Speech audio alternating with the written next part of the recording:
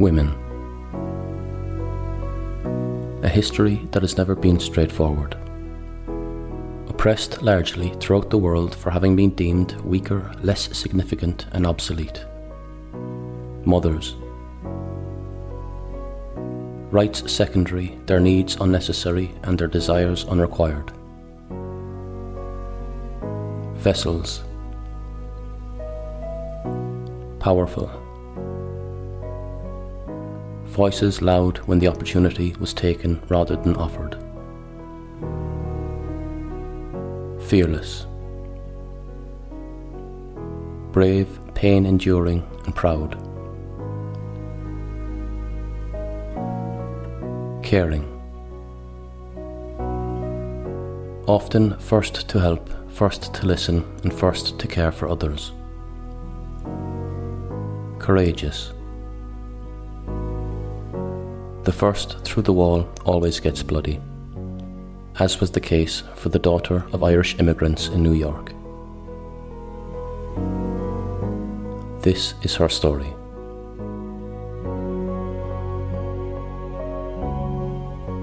In Corning, New York in 1879, a child was born. Her name was Margaret Higgins. Margaret was the daughter of 2 Irish immigrants. Aged 14, her father Michael left Ireland on his own with just a bag of clothes and a heart full of fear. When he arrived in America, as was the case with many of the Irish at the time, in order to stay in the New World, he was forced into the army during the Civil War. In the army, his role was to beat the drums of war as battles began, rallying troops behind his beat. When the war ended and he left the army, he studied medicine for a time but left to become a craftsman. He earned his living as a stonecutter, chiselling angles, saints and tombstones out of rock.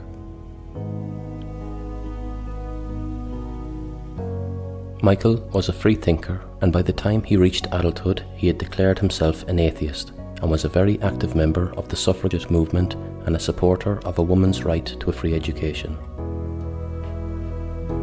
He was a very firm believer in equality.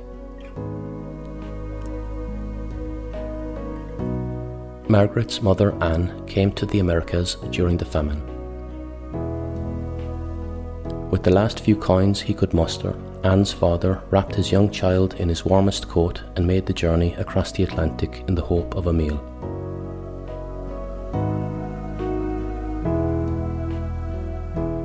When they landed in Canada, they settled in the Irish community who tried their best to look after each other. It was in this community that Anne and Michael met. In 1869, the two married and started a family. Margaret was not the only child of her parents. Over a period of 22 years, Anne conceived 18 times, giving birth to 11 children. These pregnancies and heartbreaks took a massive toll on Anne. At the young age of 49, her body and soul had had enough and she passed away.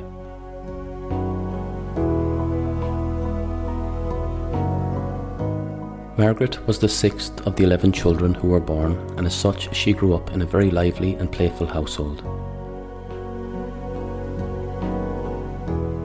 As Anne grew up, thanks to the visions her father had of the world, she had a great sense of a need to help others.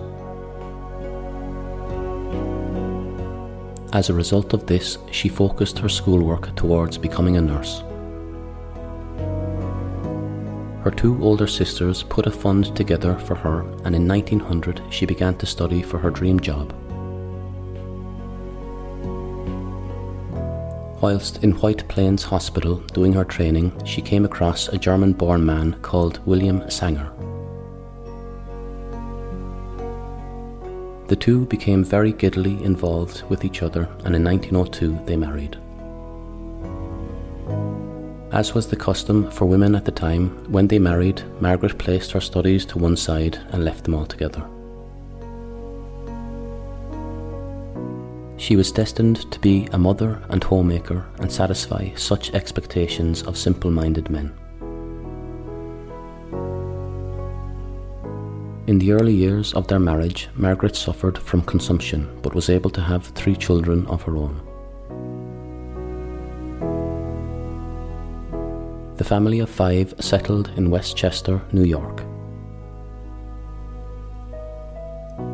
Before they settled here, however, Margaret had an experience which would not just shape her future, but that of women across the world. Scéal Fada Gare. In 1904, Margaret's sister Ethel was married to a man called Jack Byrne. Jack was abusive towards Ethel. He would hit her from one room into the next, and the slightest of inconveniences would set him off. A cup too cold, a plate too hot, and Ethel would be forced to fear for her life.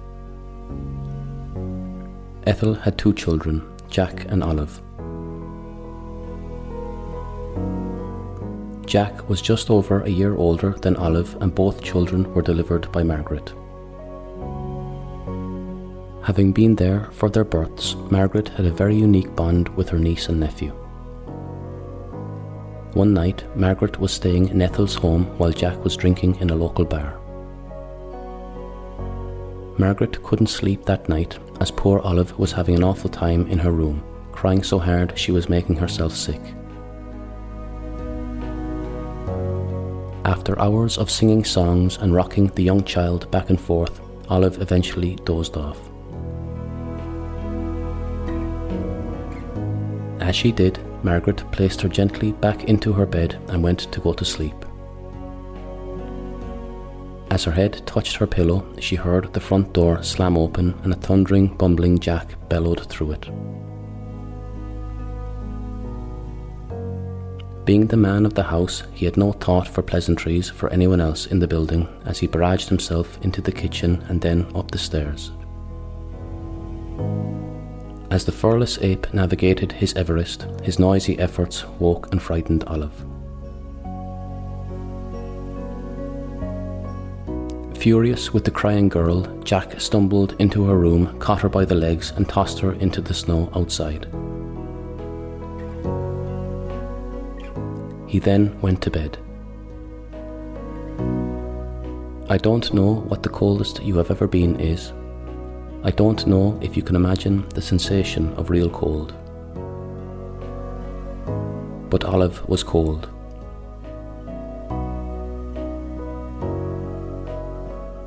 I don't mean a cold where a second jumper or a vest may help you steady your shivering hand. I mean the type of cold where, although you are gripping yourself tight for warmth, your shaking limbs continue to unravel any efforts you make. Olive was only a baby. She lay there, face down in the snow, trying to figure out what had happened. After fighting with the snow on her belly, she managed to turn over. As she did, she saw Margaret running towards her with the blanket from her bed and Jack in her arms. She grabbed the child from the snow and without losing pace, wrapped her in the blanket and continued running. The 2 children were taken to their grandparents' home where they were cared for.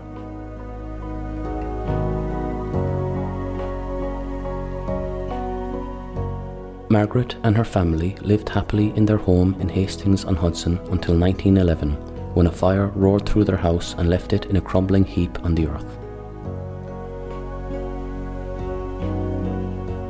As her husband worked as an architect and a house painter, Margaret returned to nursing to raise funds for the family. Driven on by her father's beliefs, Margaret began to become involved in local politics and she dragged her husband along with her. To start with, she joined the Women's Committee of the New York Socialist Party.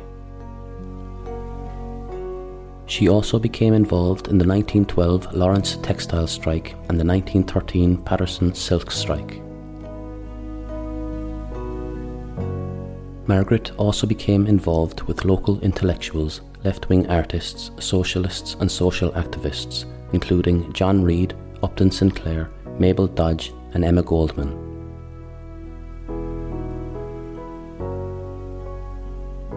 Her experience with these people and these organisations led her to believe it was time for her to teach the world about women. In 1911, she published a column called What Every Mother Should Know, and followed it up 12 months later with a piece called What Every Girl Should Know.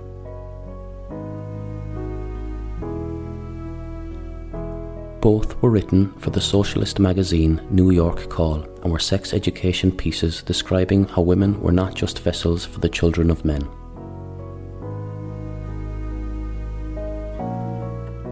Many readers of the magazine were outraged by Margaret's writings, and they were deemed to be too frank in their descriptions of sexuality.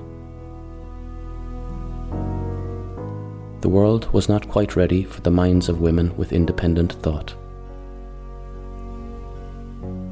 In 1916, both articles were turned into books. Whilst continuing to work as a nurse, Margaret ensured to pay special attention to the needs of the working class. She understood her bloodline was one of poverty and how a simple act of kindness could mean everything to the misfortunate. During this time, she met with women who were suffering from the wounds of self-induced abortions, a necessary act due to poverty and the misadventures of powerful men. Many of the women didn't know that having sex could make a woman pregnant, such was the education provided to them at the time. Due to the Comstock Law of 1873, information about contraception was illegal. In an effort to help these women, Margaret took it upon herself to educate them. She visited every library she could find to look for any form of literature on the matter that was available. In the whole of New York, she was unable to find any article with information on contraception.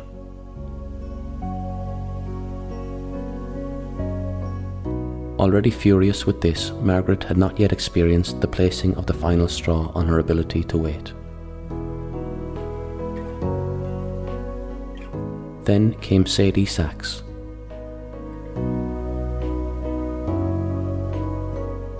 Sadie was a woman who Margaret came across while treating the working class women. She had performed a self-induced abortion and it had gone badly. She had torn herself, got infections and couldn't prevent the levels of bleeding she was experiencing.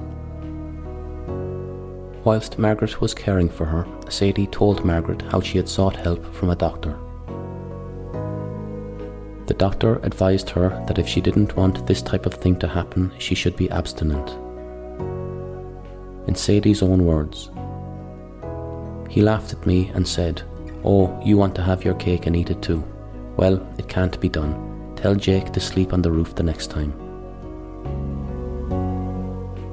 Margaret spent a lot of time caring for Sadie, and a real friendship began to form between the two. A few months after they first met, Margaret went to Sadie's home to treat her wounds. She found Sadie bleeding profusely, having attempted another abortion. Within a few hours of Margaret's arrival, Sadie had died. Margaret threw her equipment into the corner and announced she would not treat another case until she had made it possible for women in America to have knowledge of birth control. Given the connection between the deaths of the women as a result of self-induced abortions and their class levels, Margaret understood that contraception would solve many of the working class women's issues. She launched a campaign to challenge governmental censorship of contraceptive information through confrontational actions. In 1913, as a result of her focus on this new role and other marital issues, Margaret separated from her husband. In 1914, Margaret launched an 8-page monthly newsletter called The Woman Rebel, which promoted contraception using the slogan, "No gods, no masters." A term she hated began to be used against her campaign, which was family limitation. To combat this, Margaret and her Friends of Anarchy began using the phrase birth control in its place. In her articles and speeches, Margaret stated that every woman should and would be the absolute mistress of her own body. Margaret wasn't just a voice, she understood how the law worked. She provoked politicians and powerful men with her speeches and articles. Her hope was that one of them would take exception and legally challenge her. It was in doing so she managed to make birth control a freedom of speech issue. This meant that public conversations and debates had to be had about free speech which focused on women and women's rights. In mid-1914, the Postal Service refused to allow any of Margaret's literature to be transferred through their system. They lobbied politicians to make it illegal for them to do so. Margaret wrote a 16-page pamphlet about various contraceptive methods and posted it across America. By the time the Postal Service caught on, she was already bound for exile in England. Whilst in England, she got involved with the various parties working towards equal rights for women. She began to write now not only about how to avoid pregnancy, but also how sex can too be an enjoyable experience for women without consequences. She also began to write about her fears of overpopulation, poverty, famine, and war as a result of unplanned pregnancies. At the 5th Neo-Malthusian Conference in 1922, she became the first woman to chair the event. Margaret then ventured out to the rest of Europe to understand how birth control and women's rights were being managed. In Holland, she first learnt about diaphragms. She bought as many as she could and began sending them to random women across America with instructions on how to use them. She marked the boxes as being 3-in-1 oil for the man of the house. In 1916, Margaret smuggled herself back into America and opened the first family planning centre in America, in Brooklyn, with her sister Ethel. She was arrested 9 days later. She was released after a $500 bail was paid. The following morning, she opened her centre again and was arrested again. This time, she and Ethel were charged with the distribution of contraception and being a general nuisance to society. Ethel went on trial and was sentenced to 30 days in a workhouse, a classic punishment for the children of Ireland. In protest, Ethel went on hunger strike and became the first woman in America to be force-fed for doing so. After 10 days, Margaret pleaded for her sister during her own case and Ethel was pardoned.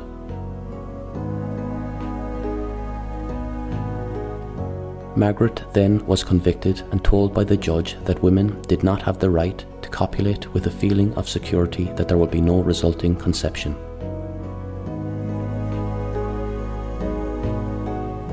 Fuel, match, fire.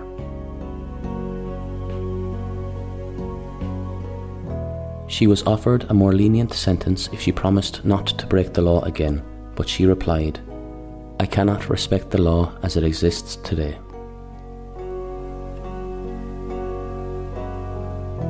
She too was sentenced to 30 days in a workhouse.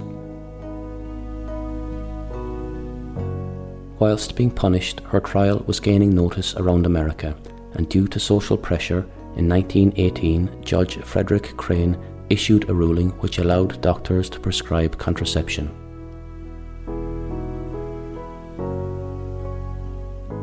During World War I, Margaret's voice went quiet as the world spun into hell.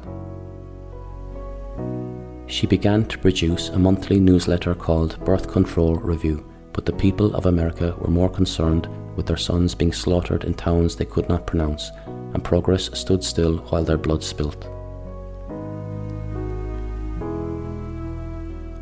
When the war ended, she rose again, and in 1921 she founded the Birth Control League. This was done to gain support from the middle classes. She then founded the Clinical Research Bureau, the first legal birth control clinic in America. In 1922, Margaret travelled to China, Korea and Japan. In China, Margaret observed that the primary method of family planning was female infanticide, the deliberate killing of female babies. She went on to establish a family planning clinic in Shanghai. Between 1920 and 1926, 567,000 copies of Margaret's books on birth control were sold. She also produced 2 autobiographies which are still available to purchase today. In 1929, Margaret worked with African American leaders who sought her help in educating their community on birth control. With James H. Hubbard, she opened a clinic in Harlem in 1930. The clinic had full-time doctors, but more remarkably for the time, the staff of the clinic, from doctors to the admin staff, were from the African American community. Margaret made the point that should any staff, volunteers or patients express any signs of racism, they would be expelled from the clinic. Later, in 1929, Margaret formed the National Committee on Federal Legislation for Birth Control in order to lobby for legislation to overturn restrictions on contraception. In 1937, she became chairman of the newly formed Birth Control Council of America.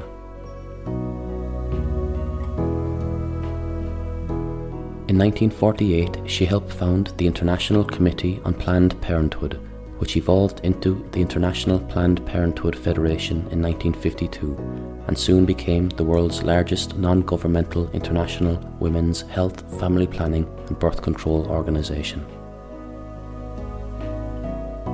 In the early 1950s, Margaret encouraged philanthropist Catherine McCormick to provide funding for biologist Gregory Pincus to develop the birth control pill, which was eventually sold under the name Enovid.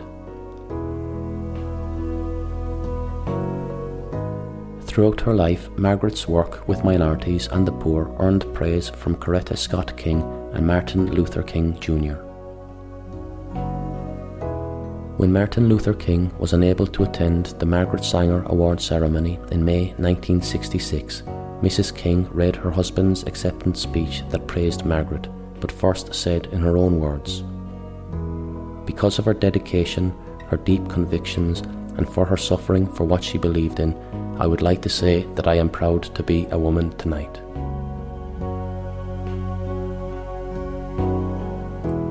Margaret passed away in 1966, aged 86, as a result of heart failure, a year after the US Supreme Court case Griswold v. Connecticut, which legalized birth control in the United States.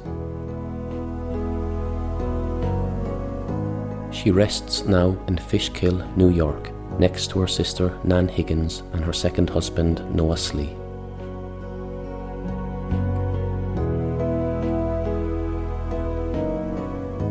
Today's music was written, performed and produced by myself, Ryan O'Halloran. The story was researched and scripted by Oren. If you want to help to support this podcast, you can buy us a coffee at www.buymeacoffee.com/WeTheIrish or leave us a review on your podcast app. Ryan is Hanam Dom. Gurav Mahakut, Slánanish.